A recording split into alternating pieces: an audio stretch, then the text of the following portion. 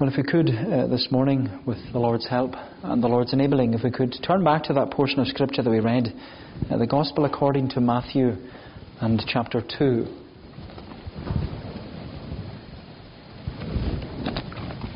Matthew chapter 2, and I just want us to read the opening verses there. Matthew chapter 2 from the beginning. Now after Jesus was born in Bethlehem of Judea, in the days of Herod the king, behold, wise men from the east came to Jerusalem, saying, Where is he who has been born King of the Jews? For we saw a star when it rose, and have come to worship him. Where is he who has been born King of the Jews? I want to begin with a question this morning. Who rules Christmas? Santa or Jesus? Who rules Christmas? Santa or Jesus? I ask the question because there's a Christmas board game which came out on the market a couple of years ago, and it's called Santa versus Jesus. And as you know, on Christmas Day, when families were allowed to get together, they like to play games after their Christmas dinner. But when this Christmas board game came out on the market, it confronted people with the question, who rules Christmas, Santa or Jesus? And in many ways, it's a question which has been raging on for decades, especially in the church and in Christian homes. The question, who rules Christmas, Santa or Jesus? But I want to be clear from the outset that the Christmas board game, Santa versus Jesus, it isn't in any way at all a Christian board game. In fact, it's the complete opposite. It's very anti-Christian. It's one of the most blasphemous things that I've seen in a long time. And I would not encourage you to go out and buy the game Santa versus Jesus, let alone play it.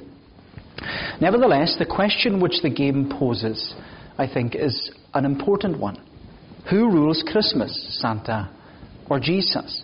And it's an important question, especially when society around us wants to commercialize Christmas and make it all about Santa and shove Jesus to the side. But as a church, we know that Christmas should be about Jesus, because he's the King of Kings, he's the Lord of Lords, he's the one of whom we were reading there in Matthew chapter 1. He's the King who has come. He's the one who humbled himself from the crown of glory to the cradle in Bethlehem, and he humbled himself all the way down to the cross of Calvary.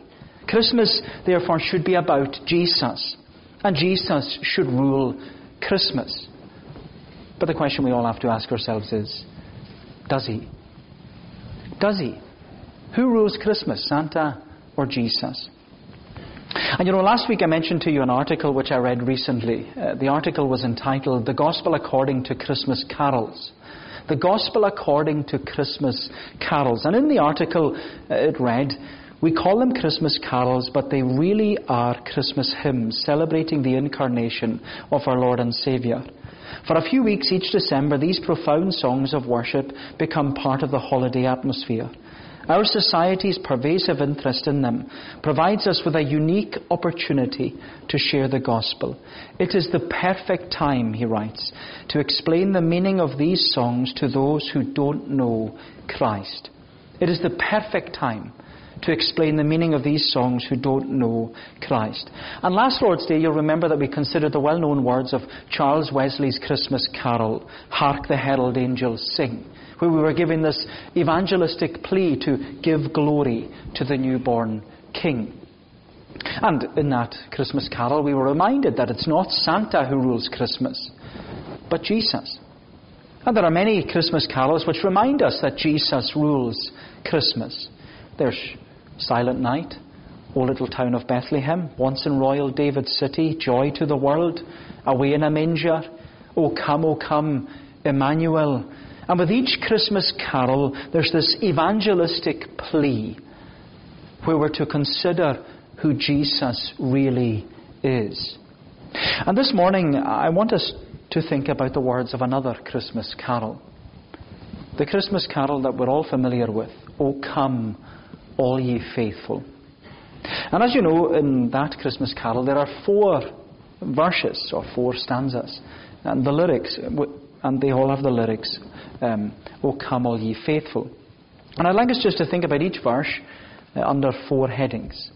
A gospel call, a gospel creed, a gospel choir, and a gospel command.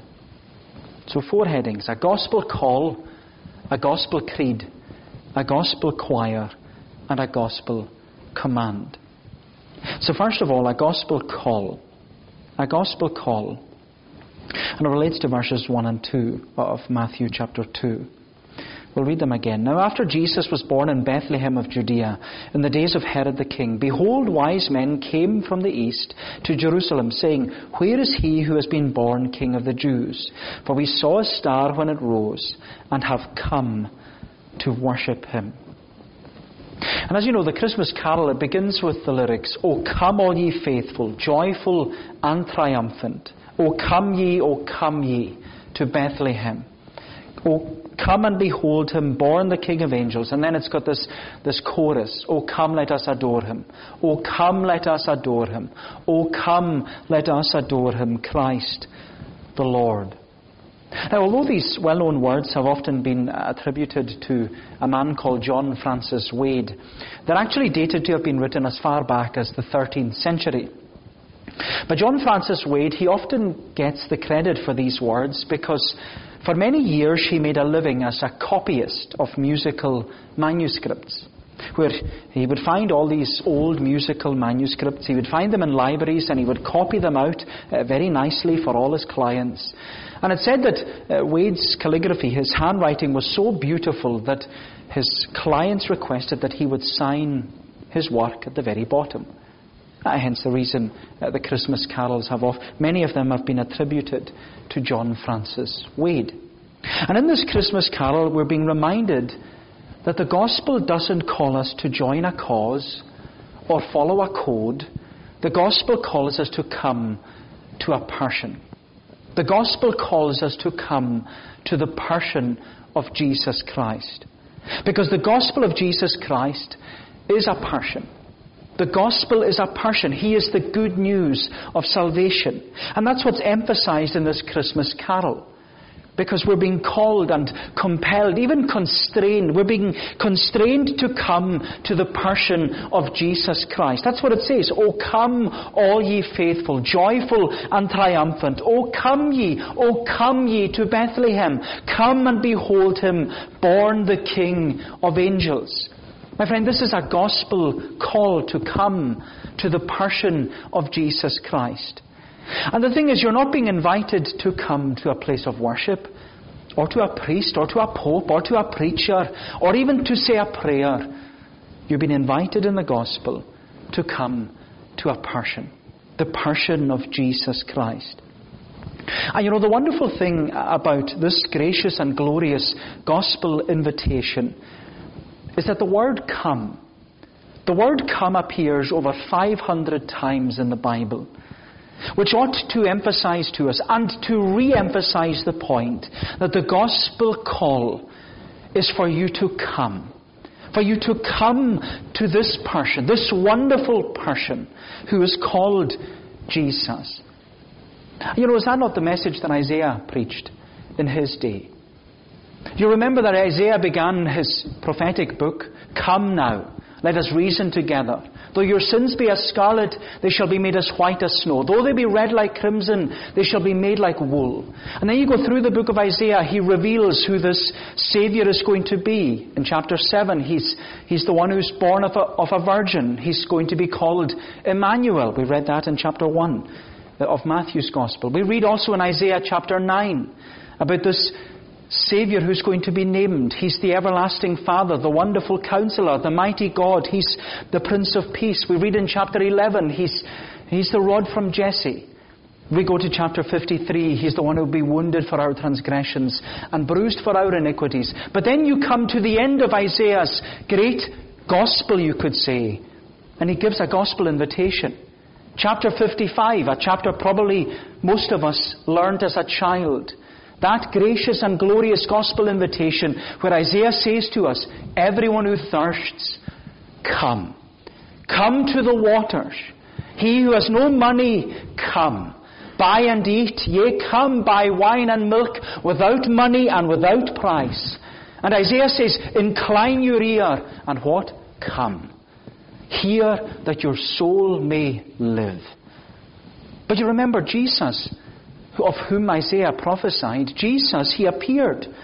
And what did he do? He preached the same glorious and gracious gospel invitation. Because he said, if anyone is thirsty, come. If any man, woman, boy or girl is thirsty, come to me and drink. You know, my friend, this is the message of our Bible. This is the message of the gospel. And in fact, our Bible extends this gracious and glorious gospel invitation right down to the last page. Because in Revelation 22, the close of your Bible, we're told the Spirit and the bride say, come. And let the one who hears say, come. And let the one who is thirsty come. My friend, this gracious and glorious gospel invitation, it's full of gracious and glorious imperatives. We are invited to come. That's what the Bible tells us. Come. Look. Listen. Incline. Hear. Ask. Seek. Knock. Call. Come. All of these are imperatives. All of these gracious and glorious gospel imperatives, they're inviting us to come. None of them say, stay where you are. None of them say, sit and do nothing. None of them say, wait for the bright lights and the voice from heaven and for God to speak to you out of the clouds. No, none of them say these things. Not one of these gracious and glorious gospel imperatives is a perversion of the doctrine of election. Do you know, so many people say to me, well, if I'm going to be saved, I'll be saved, and there's nothing I can do about it. But you know, the Bible, it gives all these imperatives, and not one of these gracious and glorious gospel imperatives, not one of them moves our responsibility to seek the Lord. No, these gracious and glorious gospel imperatives, they all encourage and exhort you to come to the person. We're not inviting you to a creed or a confession. We're not inviting you to come and have a code in your life or join a cause. We're inviting you to a person. The person of Jesus Christ, and in Him you will find rest for your soul. That's why Jesus says to you in the gospel, come unto me, all you that labour and are heavy laden, and I will give you rest. Now I know that for some of you here and for some of you at home, you might be saying in your heart, how can I come to Jesus? I'm not good enough. I'm not fit enough. I'm not worthy enough. I don't know enough. This Christmas carol, Murdo, it says, oh come all ye faithful. I'm not faithful. I'm a failure. And you know, my friend, I would have to agree with you there. You are a failure. But so am I. So am I. In fact, we're all failures. And this Christmas carol, if I was to write it or rewrite it, it should say, oh come all ye failures. Because the qualification for coming to this wonderful person, the qualification is not, are you good enough? Or are you worthy enough? Or are you fit enough? Or do you know enough? No, the qualification for coming to the person of Jesus Christ is, are you a failure? Or are you foolish? Are you worried or weary? Are you burdened or backslidden? Are you distressed and distraught? Are you anxious or apprehensive? Are you tired or troubled? Are you struggling with sin, sickness, suffering or sorrow? And my friend, if you fall into any of these categories, that's your qualification to come to this Jesus. And let's not deny all of these qualifications, they describe us. They describe you and they describe me. Because there's not one of us in this world who has it all together. Not one of us. It doesn't matter what front or facade we put on before the eyes of other people. The reality is we're all broken people, living broken lives in a broken world. And that's why we're being issued a gospel call this morning. O come, all ye failures, joyful and triumphant. O come ye to Bethlehem. Come to the house of bread. That's what the name Bethlehem means. Come to Bethlehem, the house of bread, and you'll find there the bread of life. Jesus is the bread of life.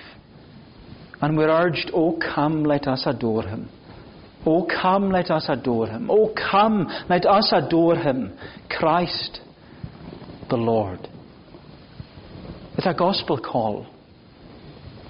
But then secondly, we see a gospel creed. A gospel creed. So a gospel call and a gospel creed.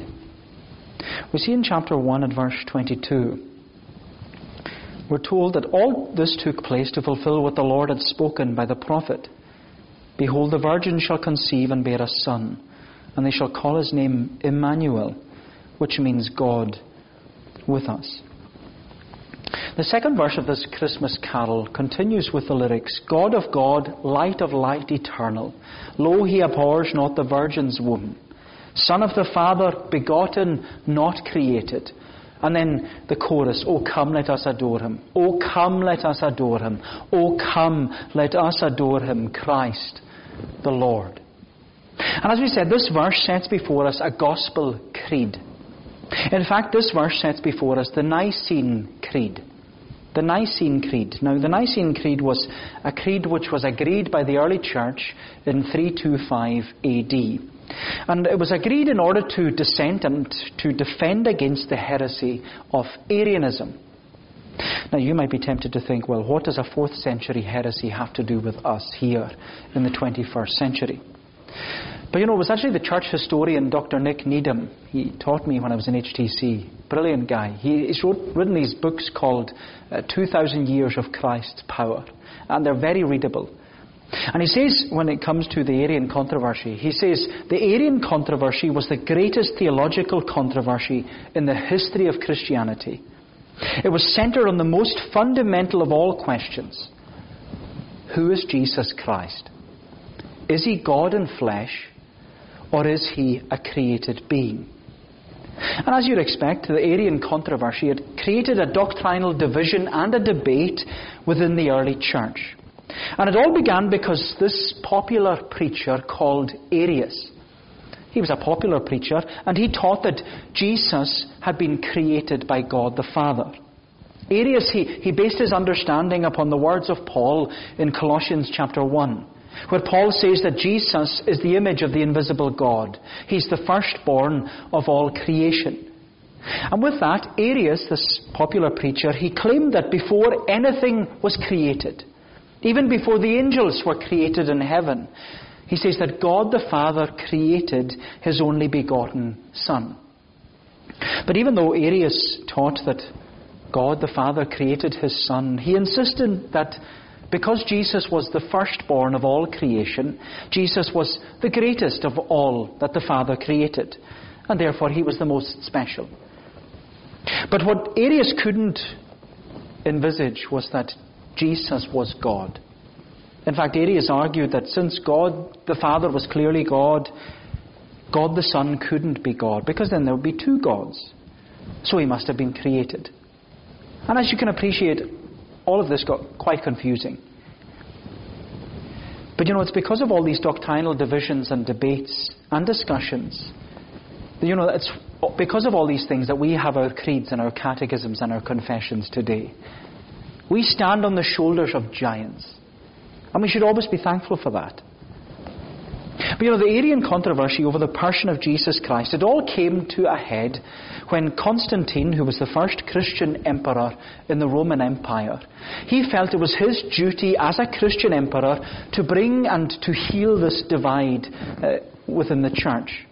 And so Constantine, he summoned the first ecumenical council in Nicaea in 325 AD, where there was over 300 church leaders. They all came together at the Council of Nicaea, and they all discussed and disputed and debated over the person of Jesus Christ. And the end result was that they drafted this doctrinal statement. It was a confession of faith. It was the Nicene Creed. And I want to read the Nicene Creed to you. I want you to read it when you go home as well. But I want to read it to you because in many ways the Nicene Creed is a Christmas creed. It's a confession of faith about who rules Christmas.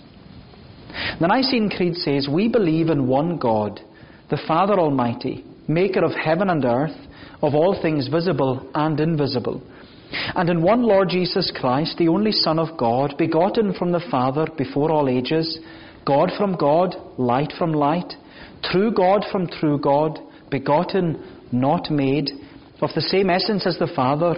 Through him all things were made for us and for our salvation. He came down from heaven. He became incarnate by the Holy Spirit and the Virgin Mary, and was made human. He was crucified for us under Pontius Pilate. He suffered and was buried. The third day he rose again according to the Scriptures. It says he ascended to heaven. He's seated at the right hand of the Father. He will come again with glory to judge the living and the dead, and his kingdom will never end." Then it continues, "We believe in the Holy Spirit, the Lord, the giver of life. He proceeds from the Father and the Son, and with the Father and the Son is worshipped and glorified. He spoke through the prophets." Then it goes on to say, "We believe in the one holy Catholic Church," meaning universal, "and apostolic church. We affirm one baptism, the baptism of the Holy Spirit, for the forgiveness of sins. We look forward to the resurrection of the dead and to the life in the world to come." And I'd encourage you to look up the Nicene Creed, because it's a gospel creed. And it emphasizes to us that Jesus is the Son of God, that he was eternally begotten, not created. He's God from God, light from light. He's the one of whom Isaiah prophesied that the people who walked in darkness shall see a great light. He's the one of whom John said that he is the true light which is coming into the world. Jesus is the one who declared himself to be the light of the world. He said, "I am the light of the world. Whosoever follows me will not walk in darkness, but shall have the light of life." My friend, Jesus is, as the Christmas carol affirms, he is God from God, light of light eternal. Lo, he abhors not the virgin's womb, Son of the Father, begotten, not created. It's a gospel creed. And as I said, we might be tempted to think to ourselves, well, what relevance does a gospel creed, what relevance does this 4th century creed, Nicene Creed, what relevance does it have for us who are living in the 21st century? But the truth is, even though Arianism was denied and declared as a heresy back in the 4th century, Arianism still exists today. But Arianism, it exists under a different name. They're called Jehovah's Witnesses, which makes this very relevant to us because, as you know, Jehovah's Witnesses are everywhere. They have a Kingdom Hall in Stornoway. And in many ways, we look at them and we'd say that they're more committed and more passionate in their outreach and evangelism than we are. But what they're spreading is lies. Because they say that Jesus is the Son of God, but he's not God. They say that Jesus was created. They say they don't celebrate Christmas or the resurrection because they say that Jesus is not God. He's created. But my friend, it all boils down to this. If Jesus is not God, then this morning you have no mediator. If Jesus is not God, you have no one to stand as your middleman between you and a holy God. If Jesus is not God, you have no advocate with the Father. You have no possibility of ever having a relationship with God. If Jesus is not God, you have no substitute who died on the cross. If Jesus is not God, you have no Saviour to take away your sin. If Jesus is not God, you have no promise of salvation and the promise we were giving to the children of eternal life. My friend, if Jesus is not God, then there's no gracious and glorious gospel invitation to give. If Jesus is not God, then I have no right to call, commend, or compel you to come to this Christ I have no right to say to you, "Oh, come, let us adore him. Oh, come, let us adore him. Oh, come, let us adore him, Christ the Lord." But as you know, my friend, Jesus is God. He is Lord. He is King of kings. He is Lord of lords. And we are to worship him. We are to adore him. We're to follow him. We're to commit our lives to him. We're to live every day for him, for his glory, and ultimately seeking the furtherance of his kingdom. And you know, that's why there was a gospel choir when he was born, which is what we see in the 3rd verse of this Christmas carol. A gospel choir. So we have a gospel call, a gospel creed, and then a gospel choir. A gospel choir. The 3rd verse of this Christmas carol contains the lyrics, "Sing, choirs of angels, sing in exaltation. Sing, all ye citizens of heaven above. Glory to God, all glory in the highest." And as you know, we're familiar with choir singing. We're familiar with the Mud, where all these Gaelic choirs, they all sing, and they sing together beautifully. But you know, there's actually something very uplifting and something very enriching about a gospel choir. I'm sure you've seen these black American gospel choirs. And they sing with such joy and gladness, where they sing not only with their lips, but they also sing with their heart. And they sing with this desire to give glory to God.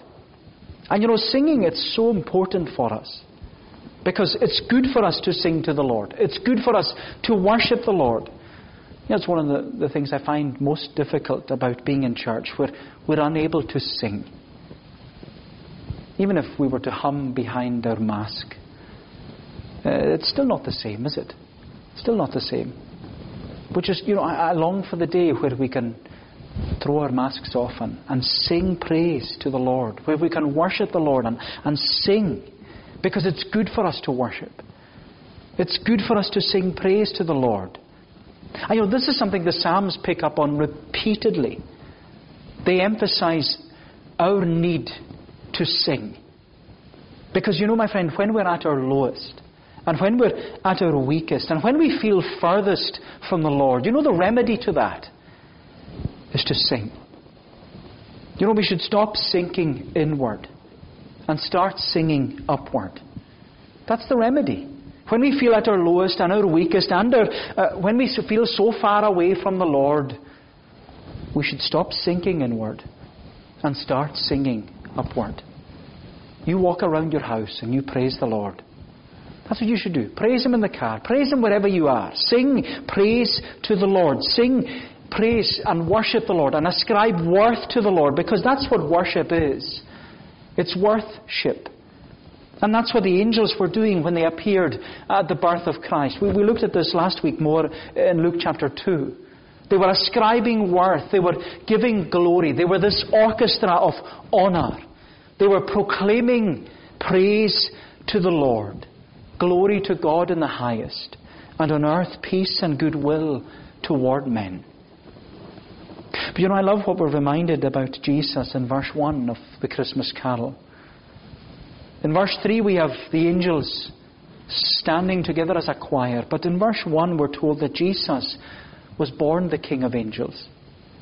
He was born the King of angels. Jesus was king over the gospel choir. This choir that was filled with multitudes of angels who sang at his birth. And what's remarkable about the angels is that Jesus was praised in exaltation, and yet he was in a position of humiliation. Jesus was praised with exaltation, and yet he was in a position of humiliation. But my friend, it's because Jesus was in a position of humiliation that we should continue to follow the example and the encouragement and the exhortation of all these angels and do what they did. We should praise him. Because this gospel choir of angels, it's saying to us, as it is in the Christmas carol, "O come, let us adore him. O come, let us adore him. O come, let us adore him, Christ." He is Christ, the Lord. And so in this Christmas carol we see a gospel call, a gospel creed, a gospel choir, and lastly, and very briefly, a gospel command. A gospel command. Matthew 1 verse 21 says, "She will bear a son, and you shall call his name Jesus, for he will save his people from their sins." And this Christmas carol, it concludes with the lyrics, "Yea, Lord, we greet thee, born this happy morning. Jesus, to thee be all glory given. Word of the Father now in flesh appearing. O come, let us adore him. O come, let us adore him. O come, let us adore him. Christ the Lord." Now we mentioned earlier to the children about a Christmas wreath, and how in the past wreaths were made from leftover cuttings of Christmas trees, where the cuttings of the evergreen tree, they were all twisted together in order to create this circular shape of the wreath. And because the wreath was in a circular shape, as you know, it has no beginning, it has no end, and it became a symbol of eternity, that Jesus promises to all who trust in him. He promises them eternal life. But as you know, in ancient Greece, a wreath was not only an ornament, it was also a crown. A crown which a champion athlete would receive upon victory. They would wear a wreath, not of an evergreen tree, but a wreath of flowers. You know, I don't know about you, but when I look at the Christmas wreath that was hanging in our house before I took it down here, you know, when I think of that Christmas wreath, I think of it not only as the symbol of eternal life, but also the crown. Jesus humiliated himself. He humbled himself from the crown of glory to the cradle in Bethlehem, all the way down, down, down to the cross of Calvary. He was obedient unto death, even the death of the cross. And, you know, in my mind I think of Jesus as someone who never lost his crown. He never lost his crown, because from the point of humiliation, from the crown to the cradle to the cross, all the way back to his exaltation in glory again, Jesus was always crowned our champion. He was always crowned our champion, because he was crowned in glory as the King of Kings, the Lord of Lords, Creator over all. He was crowned in the cradle of Bethlehem. He was crowned as the angels worshipped him. He was crowned with the name of Jesus. Call his name Jesus, they said. He will save his people from their sins. Call him Saviour. Call him salvation, because that's what his name means. Call him Jesus, because he will be crowned champion for his people. And that's what we see at the cross of Calvary, isn't it? Jesus was crowned champion on the cross. Jesus was crowned with a wreath not of evergreen tree, but a crown of thorns. He was crowned with a wreath of thorns, all twisted together and placed upon his head. But it was through the cross, through the crucifixion, through the crown, our Jesus saved his people from their sins. And you know, the wonder of our crowned champion is that from glory to Golgotha to the grave, he never lost his crown. He never lost his crown. From glory to Golgotha to the grave, he never lost his crown. And that's the reason Jesus rules Christmas. Do you know, it's for that reason it's not Santa who rules Christmas. It's Jesus. Jesus rules Christmas. And from this well-known Christmas carol, we're being given, as we said, a gospel call, a gospel creed, a gospel choir, and a gospel command. And the command is very simple. Oh, come, let us adore him. Oh, come, let us adore him. Oh, come, let us adore him. Because he is Christ, the Lord. My friend, let's follow this gospel command and come to this Christ, that we may adore him. Well, may the Lord bless these thoughts to us. Let us pray together.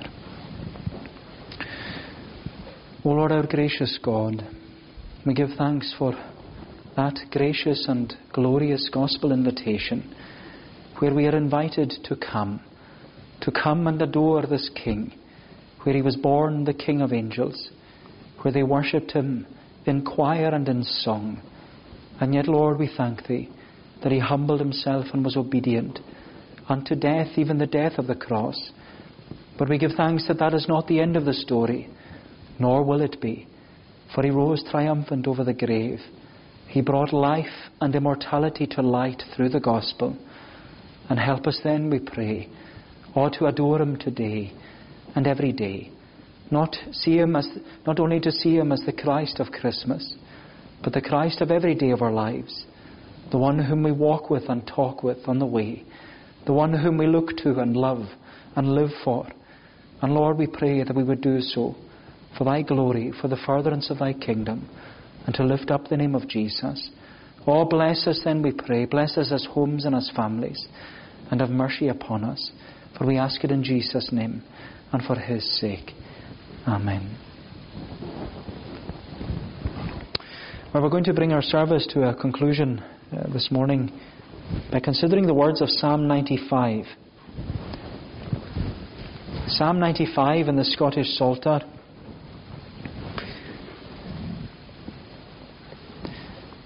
Psalm 95, we're considering the words verses 1 to 6, where there is that great gospel call.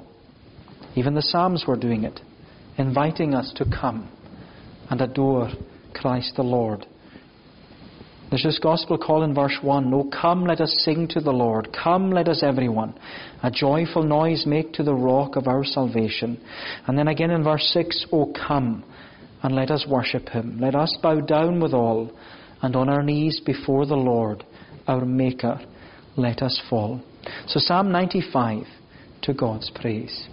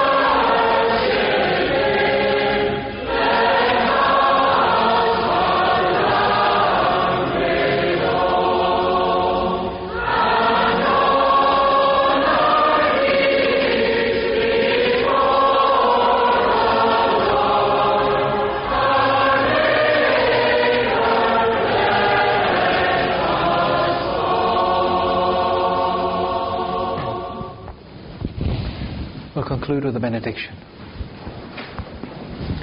The grace of the Lord Jesus Christ, the love of God the Father, and the fellowship of the Holy Spirit be with you all, now and forevermore. Amen.